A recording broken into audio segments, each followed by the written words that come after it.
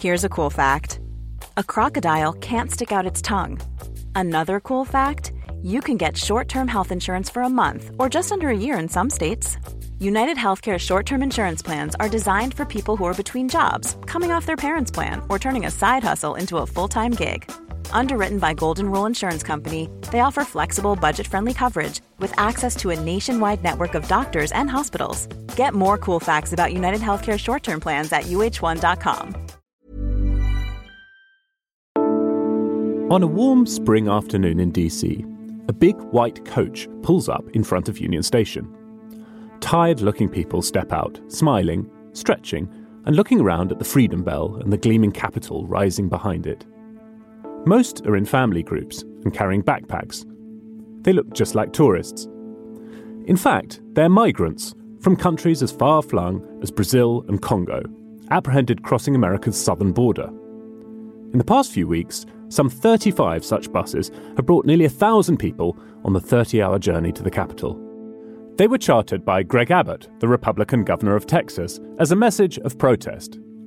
"Biden refuses to come see the mess he made at the border," he tweeted, "so Texas is bringing the border to him."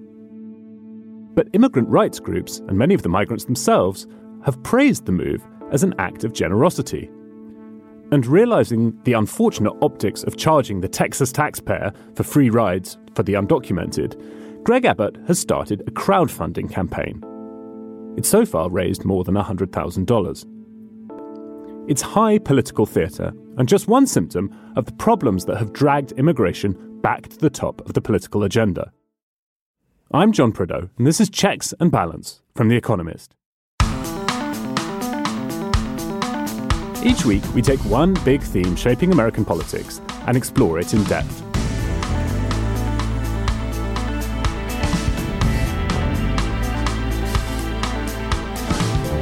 Today, how to untangle the immigration mess in America.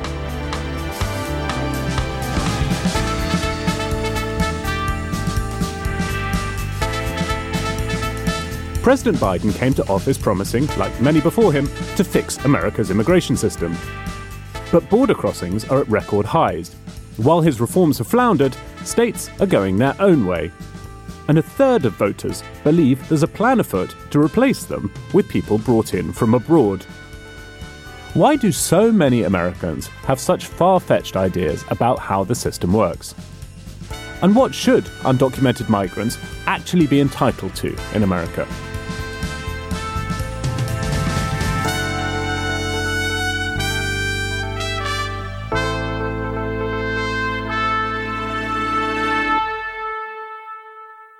With me to talk about the politics of immigration, the immigration system, and perhaps even how to fix it are Charlotte Howard and Idris Khaloun. Charlotte, how are things with you? I'm fine personally. As we've all been discussing together offline this week, it was a really horrific week in New York and in the country broadly because of this shooting in Buffalo and in Southern California. The Buffalo attack is shocking, even though it's not surprising. You know, these attacks seem to happen again and again. But the way in which we understand some of the motivation behind the attack, with this person having written so many pages explaining the conspiracy theories, which caught his imagination, I think does help us understand the connection between really vicious rhetoric on the national stage and then horrible, deadly violence in communities around the country. That's right. And we'll be talking about the Great Replacement Theory, which is an idiotic idea that was in that disgusting manifesto later in this program. Idris, I don't know about you, but reading and listening to news about the shooting, I mean, it made me cross and sad, and also was unable to summon my usual optimism that America can fix most of its own problems eventually when it comes to mass shootings like this. I'm with you there. I think the last time that I felt optimism about America doing something about its gun issue was after the horrible shooting in Newtown. And ever since then, it's been, we've seen so many. We've seen, when Obama was president, the attack in Charleston on that church. We've seen Parkland and now this shooting. And, not that much changes, unfortunately, no matter how good a speech the president makes. There's this feeling of foreboding that there'll be another one, inevitably. Yes, and it's doubly sad because of that. It remains to me extraordinary, really, that America collectively chooses, in some sense, to impose this cost on its society. Anyway, let's leave that subject here for now. I'm sure it's one, unfortunately, that we'll have to come back to before too long. The big political news this week has been a set of primaries which took place on Tuesday. Idris, what do you make of the results we have so far from those?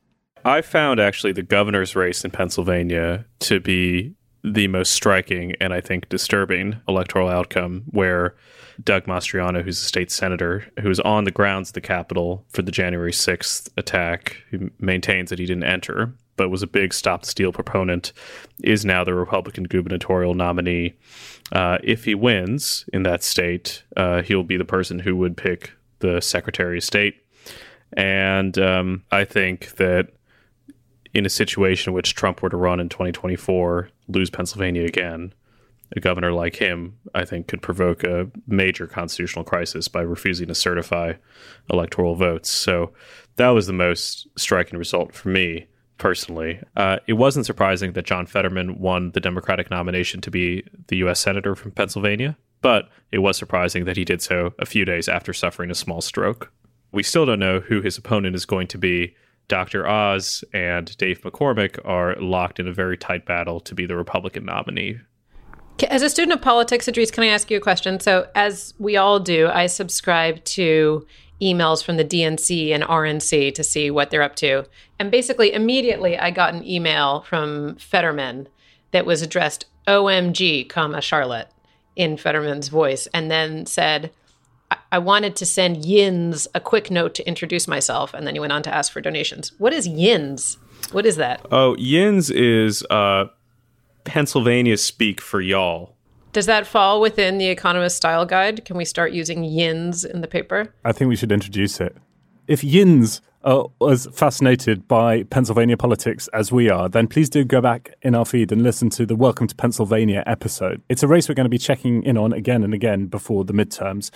There's a lot to talk about this week, but in this episode, we're going to be focusing on immigration, which is top of the agenda politically. As we record this, we're expecting a federal judge to rule on whether the Biden administration will need to postpone the lifting of a pandemic-era measure called Title 42, which allows migrants to be expelled at the border on public health grounds. The fight over this is adding to the confusion at the southern border, which is seeing record numbers of people attempting to cross. In April, a new high of 234,000 attempted that crossing. Our correspondent Alexandra Suich-Bass has been back to the border to find out more. Morning. A few minutes before 5 a.m, I'm in a McAllen Hotel elevator with a member of the National Guard. All over South Texas, the hotels are full of military personnel to help with the high numbers of people arriving at America's southern border. You arrived? I am. Good morning. How are you? Richard. You look annoyingly bright-eyed right now. You got the right. The reason I'm awake this early is to meet Richard Douglas. He has a baseball cap and a serious manner. He spent 26 years in law enforcement, 12 of them in Border Patrol. And he now runs security for the East Foundation, one of the largest landowners in South Texas. We have left urban life and we're in the thick of South Texas brush country. To the west of us, you could probably go 40 or 50 miles and not hit another road. We drive about 100 miles north to one of the East Foundation's ranches in Rivera, Texas. Even this far from the border, there's constant foot traffic of people trying to navigate their way up north undetected, usually with the help of a coyote or guide. At a minimum, if they walked in a straight line, have gone in the neighborhood of 18 to 20 miles on foot in a straight line, and they're definitely not traveling in a straight line. So, right. And in this kind of country, with it being so sandy, typically they're going to cover maybe 2 miles in an hour. So you can imagine this time of year how difficult that is physically. No matter which side of the border issue you fall on, being near the border makes it impossible to ignore the humanitarian challenge. Every day here, people are risking their lives to enter the United States. If and when Title 42 is lifted, Alejandro Mayorkas, the Secretary of Homeland Security, has said as many as 18,000 migrants could cross the southern border daily. Every indication is that it's going to be another record-setting year on top of last year. So all those people are, in the country. And from the Border Patrol's perspective, they're going to be overwhelmed from a processing and a manpower standpoint if those numbers hold true to what's expected. Have you ever seen morale like it is right now? I would say no. Everything we have here is also from volunteers and donations. My focus is not Title 42. Our response has always been to respond to the families that are allowed to remain in the United States and to continue to assist them to move forward into a safe process, And so, Sister Norma Pimentel runs Catholic Relief Services of the Rio Grande Valley, which receives families as soon as they're released from Border Patrol. A year ago, most were Central Americans. But on the day I'm visiting, the majority are from Haiti. At the center, they can get clean clothes, a warm meal, rest, and prepare for the next leg of their journey. That's basically it, ma'am. Okay. We're trying to get the TVs fixed so the kids can watch cartoons. Yeah. Like many others working on humanitarian efforts on the border, Sister Norma has been frustrated by how little change has come under President Biden. There hasn't been a big move to make in policy to change things. It's mostly a way to control the border and keep people from entering the United States. Has it been a disappointment to you that more hasn't changed? I would like to see any administration to really establish policies that provide pathways, legal pathways that people can enter the United States without having to be forced to go through a river to risk their lives, And in my conversations with people on the border, I heard this again and again, that the lack of legal pathways to enter America is pushing people to enter illegally or to try to come through the asylum system. And that a lack of clear policy from D.C. compounds the damage. Because we definitely need to establish something so that the message is clear and people don't just come with hopes that they're going to enter without having no clarity as to what to expect and thinking that, I will get into the United States, so that people don't just make these journeys that are so detrimental for them, The mixed messaging is even angering some Democrats. Congressman Henry Cuellar represents Laredo on the Texas border.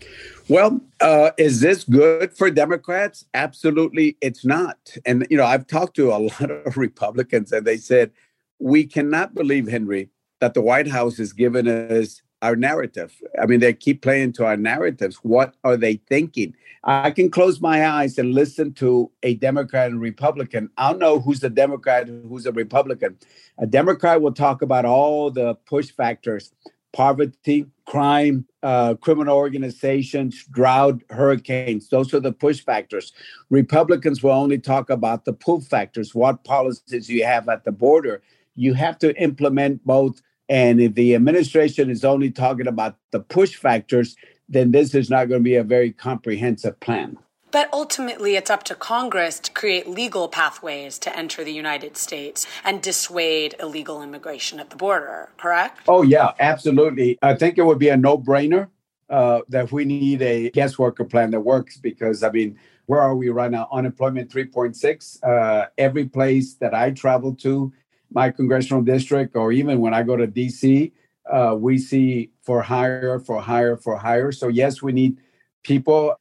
We passed it in the House, but in the Senate, we need 60 votes. And unfortunately, we cannot get 10 Republican senators to go along with us. Once again this election year, anxieties over the border and immigration are proving potent topics to rile up voters.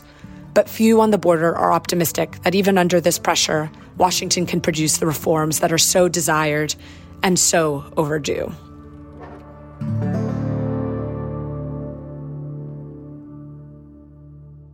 Charlotte, let's start with you. Can you explain why there's this current frenzy over Title 42 and what hinges on it? Yes. So it was invoked during the pandemic, and it allows the authorities along the border to expel migrants because of concern over COVID-19, that they don't have to hear an asylum claim first. So before Title 42, border authorities would process migrants under a title called Title 8, and they would consider an asylum claim. The Trump administration had people whose claims were being weighed. They would have to wait in Mexico until the claim was heard. And that has continued under a federal order during the Biden administration. And the idea is if Title 42 is lifted, there's concern that there will be an additional wave of migrants, and the system, which is already clogged, will become much more so. Idris, if you're a Fox News viewer, then you will have been seeing on your screens for some time that the southern border, is out of control and that Democrats favour an open borders policy. Could you give us a quick fact check on what's actually been going on the southern border? Well, if you look at annual data on how many migrants have attempted to cross the southern border, you will in fact see that 2021 was the highest year on record. Approximately 1.66 million people attempted to cross the border then, which is 5 times as much as the 300,000 or so who tried it just 5 years ago. So there is a huge surge. It is the record, and it matches a record previously seen before 2000. And I think that all of the Title 42 debate that's going on now is a bit of a proxy war over an immigration system that isn't really working. So what happens when people arrive and ask for asylum is that there is a credible fear interview that's done, often in Spanish. People make judgments. People are given a date to appear before an immigration court and oftentimes are released into the country. Because of how overburdened the immigration courts are, those hearings can go many years into the future, and the rate at which people show up is lower than you would like. And so as a sort of way around that, Donald Trump invented these policies or promulgated these policies that try to avoid the question altogether by basically saying you have to remain in Mexico, or saying that we don't want to see anyone because of fear of COVID. And Biden is sort of engaging again in the same proxy war, but the underlying problem, the sort of broken asylum system, is nowhere nearer to being fixed. Yes, that's right. And if you want an illustration of quite what a hard problem this is to fix, even under Title 42, because of the way the legal authority is written, there's no sanction for people who have crossed illegally into America and been deported under Title 42. And so that actually increases the chances that they try to cross again. So an expert I was talking to in this area recently told me that the cartels who run the people smuggling from the Mexican side of the border have a 3-for-1 deal at the moment. So you basically get 3 attempts at crossing into America for the price of 1. And the CBP, the Customs and Border Protection Agency, reckons that recidivism has actually doubled. And so there is an argument that actually the spike that we're seeing in illegal border crossings at the moment relates to Title 42. So it seems like whichever way the administration turns on this, they're likely to have a worse problem on their hands. Yeah, I was really struck by those numbers as well. I mean, it's either a sign that the alarmism over the migrant numbers is overblown, or just another data point that shows the dysfunction of the system.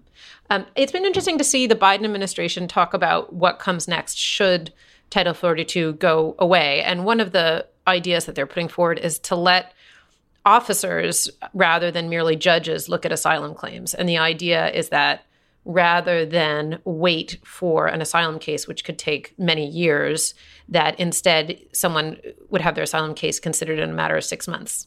The issue that some people have raised with this proposal is that cases may be decided imperfectly, that you might have a less reasoned decision made for why someone gets to stay or why they should be sent out. But I guess my view on that particular proposal is that it seems kind of like a good one, certainly not a perfect one, but are cases decided perfectly now? Probably not. And the present situation of having asylum cases drag on for years seems extremely suboptimal, both for authorities and for the people whose cases are being considered. Okay. We'll be back in a moment to talk about immigration as an election issue and how, in some quarters, fears over immigration are turning into something much more extreme. But first, the usual reminder, there's never been a better time to subscribe to The Economist if you don't already. Charlotte, Idris, what are some of the things that you've particularly enjoyed reading or listening to over the past few days? I'd highlight the coverage by our colleague Rosemary Ward, who went to Buffalo in the wake of the shooting. Rosemary covers New York and the Northeast and is one of the best sourced journalists, I think, among New York's really huge ranks of people covering the region.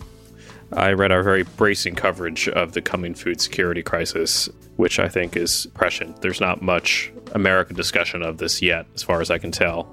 And in particular, there's a very interesting piece about the sheer logistical problem of getting grain out of Odessa, which is heavily mined now, and is something that I had not read very much about before.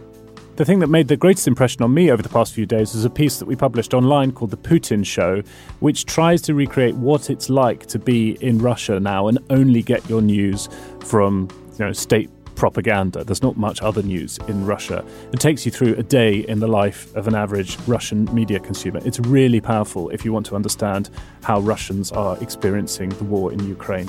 But to read all of that great stuff, you'll need a subscription. There's a special offer at the moment for listeners at economist.com/US pod.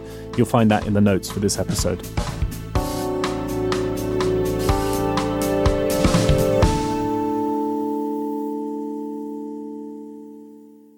The terrible mass shooting in Buffalo, New York, has brought new attention to an idea called the Great Replacement Theory. It's abhorrent, and it was once rather obscure. But it's emerged that a remarkable number of Americans, more than 30%, including 50% of Republicans, according to an Associated Press poll, subscribe to a soft version of that thinking, that there are people in the US trying to replace native-born Americans with immigrants for political reasons. To try and understand why immigration is such fertile ground for conspiracy thinking and how to counter those ideas, I spoke to Ali Noorani, who spent 14 years as head of the nonpartisan National Immigration Forum and is now at Arizona State University. This is a theory that most recently began, I would say, back in 2013, when Breitbart News, after the 2012 election, really published kind of a handbook, if you will, for this is who the alt-right is. And since 2013, you've seen kind of the movement evolve or devolve from the alt-right to populism to nationalism to Christian nationalism to where we are now with the Great Replacement Theory. Remember, the last mass shooting of this scale due to white extremist ideology was El Paso in August of 2019. And that massacre was linked very clearly to what President Trump was saying. So as I've been thinking about this is not so much about Tucker Carlson and others, right? Instead of focusing on the purveyor of that message, let's focus on the audience of that message. How do we make the case to, I think the majority of Americans who are in the middle, who are seeing their communities change and helping them see that change, diversity, inclusion is good for them and their families. We would engage conservative and moderate faith leaders, law enforcement leaders, business leaders, because they can then help their communities grapple with the change and then ultimately say, you know what, this is to the net benefit of myself and my family. Ali, in that work with sort of pillars of the community on immigration in America and attitudes to immigration, did you see people change their minds often? I mean, this debate seems to me to be one where you have a pro-camp and an anti-camp and hardly anyone moves from one side to the other. When you come across somebody who's a hardcore believer in the idea that sort of immigration is bad, it's spoiling America, how is it possible to reassure such a person and try and win them over? Or do you just have to stop at the reassuring? Instead of trying to craft a narrative that is black versus white, 1 versus 2, really trying to craft a narrative that is as complicated as the issues that our nation is contending with, but not expect them to go from no to yes in one conversation or in one story. What we found is that the driving question when it came to economic factors around immigration was, are immigrants and refugees, are they givers or are they takers? And the takers part was not just taking a job, but is also this idea of an immigrant or a refugee taking a program or a service. So I think that, the national data is all well and good. On the whole, it paints a very clear picture that immigrants and immigration are a net economic benefit to the American public. But at a local level, that's where this tension plays out. And that's why I think it's so important that it is local media, it is local leaders who are saying, you know what, our schools are growing, Our community is growing. Our economy at a very, very, very local level is growing because of an influx of people who are immigrants. And you don't have to dig very deep to find rural towns and cities who are benefiting economically because of an increase in immigration. Where should pragmatists in the Biden administration now focus their efforts if they want to make progress towards the goal of having a more coherent and more humane immigration policy? I think pragmatists in the Biden administration need to convene allies from the left and the right on the outside, but also on the Hill, and actually broker a compromise to try to secure the border, protect dreamers, and ensure a functioning system for the agricultural sector. There is quite a bit of momentum in this space. Over the last few months, we've seen Senators Tillis, Durbin, and others. So pragmatists in the Biden administration need to approach this pragmatically and bring together the players who can say, okay, let's get to 60 votes in the Senate. I always admire your optimism, Ali, but 60 Senate votes on anything feels like a stretch right now. Why should this subject be any different? So, in our conversations with Republicans on the Hill, they are grappling with dog catches car syndrome, where Republicans are leading the House and the Senate. The Supreme Court then ends the DACA program next spring. And they realize that, oh my gosh, going into a presidential election, Republicans are on the hook for protecting nearly 1 million dreamers. So there is a certain incentive for Republicans to try to find a compromise this year, before this Congress is up. The question is, can Republicans handle, the breadth and the depth of the changes the Democrats want, but can Democrats handle the breadth and the depth of, say, border security changes that Republicans will want?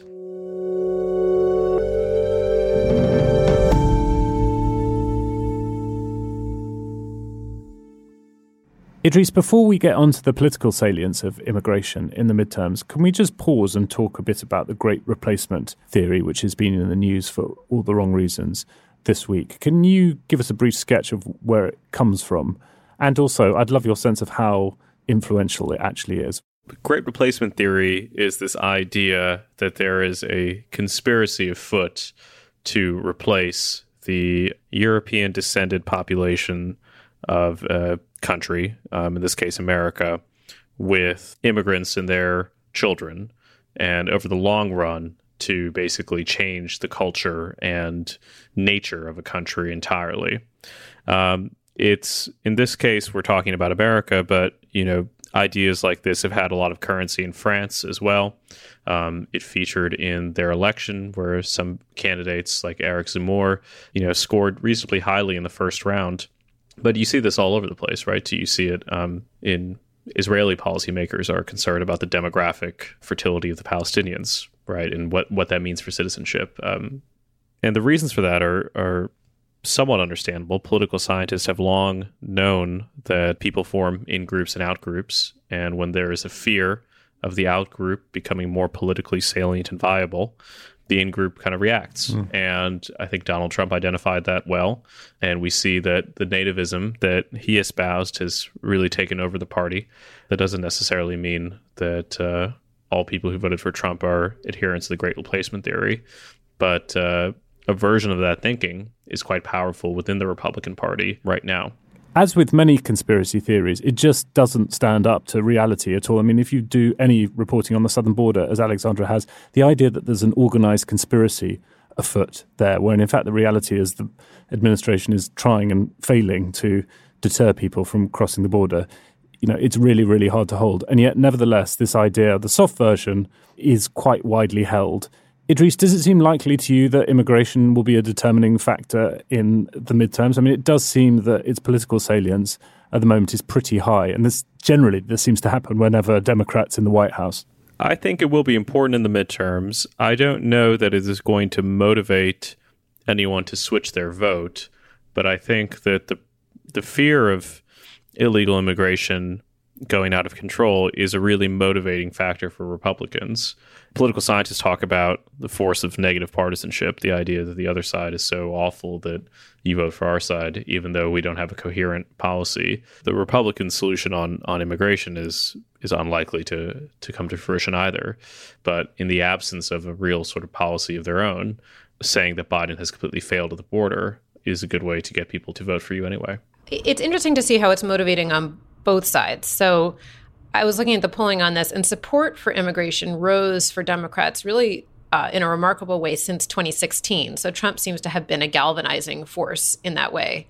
On Republicans, it's striking the share of Republicans who say it's the most important issue, even more important than the economy, is 17%, which is a pretty big share, more than jobs in the economy or more than foreign policy. That seemed like a high number to me. But the Cato Institute had some interesting polling as well to help illuminate what about immigration is so troubling. And I was struck by some of the data that showed there was some support among Republicans for allowing illegal immigrants to seek a path to legal status, particularly for Dreamers. But they were really, really negative on asylum. So in particular, asylum from South America, which I think highlights the degree to which the idea of the border, the idea of an invasion, is what so captures the imagination of many Republicans. And when you're looking at questions about immigrants who are already in their own communities, it's not an overwhelming positive reaction, but it's less extreme in particular than their opinions on border migrants. I think the other thing to give credence to is legitimate feeling of unfairness, that a country is a nation of laws and that there are set procedures for who enters into a border, and skipping the line, and there is a long line of people who are waiting to enter, should not be rewarded. Yes, that's right. We'll be back in a moment to talk more about that debate over fairness. And Idris, you're going to be giving us a closer look at just how far some individual states are now diverging from the rest of the country on this issue.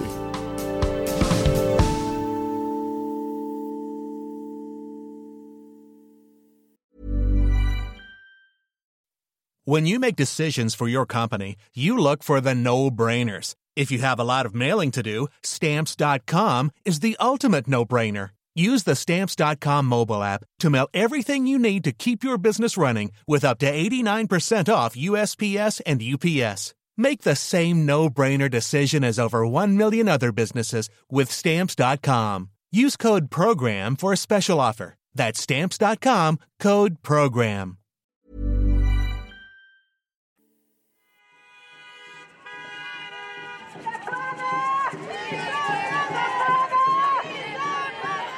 The Economist's office in New York City is a few blocks away from the office of the governor, Kathy Hochul. So whenever people want to get her attention, we tend to have a pretty good view. One morning, back in March, the street was full of protesters. They were getting ready to march 150 miles north to the state capital of Albany in support of a policy called the Excluded Workers Fund. Well, the pandemic, I think, shone light on the inequities that our immigrant populations face, and I represent a district that's 62% immigrant. Not all are. Jessica Gonzalez Rojas is a Democratic member of the state assembly from Queens. She says the need for the fund became clear early on in the pandemic as the first federal stimulus checks started being sent out. We started organizing with the immigrant community to fight for an excluded workers fund, acknowledging how essential we are to the economy. And yet excluded from the supports that every other New Yorker gets. A fund of $2.1 billion was established last summer to do exactly that. It sent payments of more than $15,000 to some 130,000 people in New York. Deanna Cruz at the Columbia County Sanctuary Movement argues that its impact was transformative. For example, we had one community member. She got sick with COVID at the very start of the pandemic, as well as her husband and her 3 daughters. Because they lack legal status, they were unable to access health insurance, and they quickly racked up a significant amount of money in medical debt. So our community members were able to use that money for immediate needs, such as buying food, and then for much bigger cost. But it was very unfortunate because the funds quickly ran out. Expansions of benefits to undocumented immigrants in America is a relatively recent experiment. Since the 1st of May, California has extended Medicaid, the health insurance program for the poor, to undocumented residents over the age of 50. It was already covering health insurance for those under the age of 26. And in his most recent budget announcement, the governor, Gavin Newsom, proposed that the state cover the final missing group, those between the ages of 26 and 50. California is poised to be, if this proposal is supported, the first state in the country to achieve universal access to health coverage. In essence, this would offer Medicaid as a right to all low-income Californians, regardless of immigration status, regardless of their age, regardless of their immigration status. Full implementation will initiate January 2024 if this is approved. Kathy Hochul has put New York on a similar path by signing a budget in April that provides Medicaid for elderly, undocumented residents above the age of 65. But progressive lawmakers like Ms. Gonzalez-Rojas had been campaigning for New York to go much further. They wanted $3 billion more to be added to the Excluded Workers Fund, as well as more healthcare and childcare benefits to go to the undocumented. That agenda has largely stalled. There was so many competing priorities this year, and it just didn't make it to the top, and I think largely because of the potential political ramifications in an election year. That's my assessment personally. For members who might be in more marginal districts or might feel more vulnerable to, the relentless attacks by Republicans on how we're spending our tax money. In deep blue states like New York and California, there is little Republican opposition can do about these programs. But Rob Ortt, the minority leader of the New York State Senate, argues that these policies create a promise that will draw more undocumented immigrants to the state. He told me that once a state starts to provide identification, unemployment benefits, health care, and in the case of New York City, voting rights in local elections, that they are conferring de facto citizenship on people who shouldn't legally be in the country. Supporters argue these policies improve economic output and are also a moral imperative. That money goes back to the local economy, back into the hands of small business owners. One of the major lessons that we can take from COVID-19 is that when we leave some people behind, we all ultimately are paying the price. They argue that undocumented immigrants make up a disproportionate share of the essential workers in America, and that 2/3 of them have lived in the country for more than a decade. They pay into the system and don't get the money back. Asked whether or not she is concerned that the state's generosity might draw in more undocumented immigrants, Ms. Gonzalez-Rojas is not worried. I welcome undocumented communities. I know they fuel our economy. They make our neighborhoods richer, more vibrant. As long as the services are provided, I think we'll have a very vibrant economy. Idris, I remember being with you back in March when that protest was going past the New York office. How big a departure is this, the offering of benefits to undocumented migrants, from what's happened before in America and also from what other countries do? So states have for a long time resisted deportation orders from the federal government. They say that they won't help immigration authorities carry out deportations, which is one thing. But if you can imagine what's going on now, it's similar to the City of London deciding that they would give housing benefits to folks that the Home Office had turned away. And what's interesting is that in countries where there is a more unified immigration policy, there's generally some degree of guardrail around the welfare state. And there's this idea that, even if you were to go to Scandinavia, for example, especially if you were to do so illegally, you wouldn't immediately qualify for the generous benefits that are there. The reason that this is happening in America is basically the blue state frustration with Congress's inability to do anything to create a pathway to citizenship for the 10 million or so undocumented immigrants who are in America. It's a sort of interesting divergence that you're seeing on the blue state side. What you're seeing on for red states is increasing hostility to immigrants. So Greg Abbott, who you mentioned, was busing folks to D.C. as a sort of vituperative sign against Biden, has also said that he would like the Supreme Court to reverse its precedent and no longer require the state of Texas to pay to educate undocumented children. So if you step back and look at what's happening in the country, particularly in a international context, you see this sort of balkanization.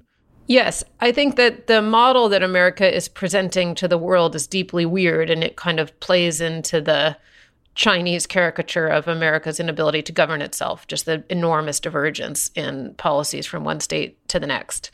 I think that the reaction that you see in blue states is interesting because I'm not sure, if you did not have a Trump presidency, I don't know that it's counterfactual. We'll never know, but I'm not sure that there would be this type of support for these programs. Given Trump, it doesn't seem particularly surprising to me that this is happening. I mean, he talked about immigrants as invaders during the Trump presidency. We saw children in cages. It was this consistent dehumanization of people who were coming across the border. And so I guess it's not that surprising to me that Democrats in some of these states with really large majorities would try to treat them as humans and residents like any other residents of the state. I think the question will be what happens when there isn't a budget surplus, in part right now because of support that went to states under Biden's stimulus. You have states that are pretty flush with cash. Unfortunately, for the undocumented immigrants we're talking about, this enormous surge of support is obviously helpful, but it's really not permanent, right? I mean, without action on the federal level, there continues to be a state of uncertainty for millions and millions of people. Charlotte, you make a really good point about Trump as an accelerant of these sorts of divisions in America. Idris, it strikes me that the Republicans will have the better of the politics on this one. I mean, the idea that Democrats are offering, let's put this in Fox News terms, Democrats are offering benefits to people who've broken the law, crossed into the country illegally, is pretty powerful stuff politically. Yeah, I think that for a long time, Democrats have maintained that the reason that we need comprehensive immigration reform is that undocumented workers are paying taxes, aren't receiving any benefits, and that's a woeful state of affairs. And now that's going to become muddied a bit. And I think it might make the politics of reform harder, while at the same time giving some substance to the sort of paranoid nativist style within the Republican Party, which is dominant. It's a bad situation, right? Because you understand the impulse. You understand a lot of this population now has been in America for decades. They're not going anywhere. What do you do about it? Do you just pretend like they don't exist? It's understandable that people would want to do something about it. But by the same token, I don't know that you're making it any easier to move folks out of that liminal state by creating these programs. So I think it's a tough bind. Like everything that we've talked about, every aspect of this seems to tighten the Gordian knot a bit more. Yeah, I'm afraid I think you're probably right about that. In hope of giving you both a simpler problem to solve, here's the quiz. This week was also a big one on the Hill for anyone interested in extraterrestrial activity, with the first public congressional hearings on UFO sightings since 1966. A decade earlier, The Economist reviewed the first ever dossier of such sightings by a special US Air Force investigator. Most were explained as weather balloons, optical illusions, and so on, but we wrote that the report left, quote, a crawling feeling of discomfort, of contact with the inexplicable, that more enthusiastic believers in saucers have been unable to convey. Question 1. Which state regularly reports the most sightings of inexplicable aerial phenomena? Texas? New Mexico. According to the National UFO Reporting Center, which does indeed exist, it's California. The area that reports the fewest is the District of Columbia, apparently, so make of that what you will. That's just like a population map. That's just like 50 million people versus 700,000. This is not population adjusted. Yeah. Though I guess D.C. has a bigger population than some states, right? Yeah, more than North Dakota, I think. The aliens just not that interested in Bismarck. Yeah, exactly. Okay, question 2. The first recorded UFO sighting was by John Winthrop, the governor of the Massachusetts Bay Colony in 1639. Winthrop was certainly an original.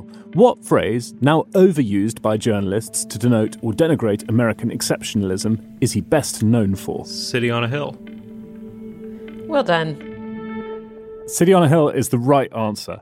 In the sermon delivered to the Puritan colonists just before setting sail from England in 1630, he said, "For we must consider that we shall be as a city upon a hill. The eyes of all people are upon us." Still true, though not always in a good way. Did he also coin yins? Did you know there was a literary magazine from the Pittsburgh region called The New Yinzer? This is an absolute treasure trove. Like The New Yorker? That's so good. If you're a listener in Pittsburgh who frequently uses the phrase yins, then please do get in touch with us. If you could send us some recordings of the correct pronunciation, that would also be appreciated. We might use some of those on the next Pennsylvania podcast. Charlotte and Idris, let's leave it there. Thank you very much. Thank you. Thanks. This episode was produced by Amika Shortino-Nolan and Nico Rofast, with research by Noor Abraham. If you like the podcast, then please do let people know and leave us a rating and a review. You can get in touch with us via email. The address is podcasts@economist.com. Please keep those pictures of where you're listening coming. In the meantime, thanks very much for listening. Stay safe and stay sane. We'll have more Checks and Balance next week.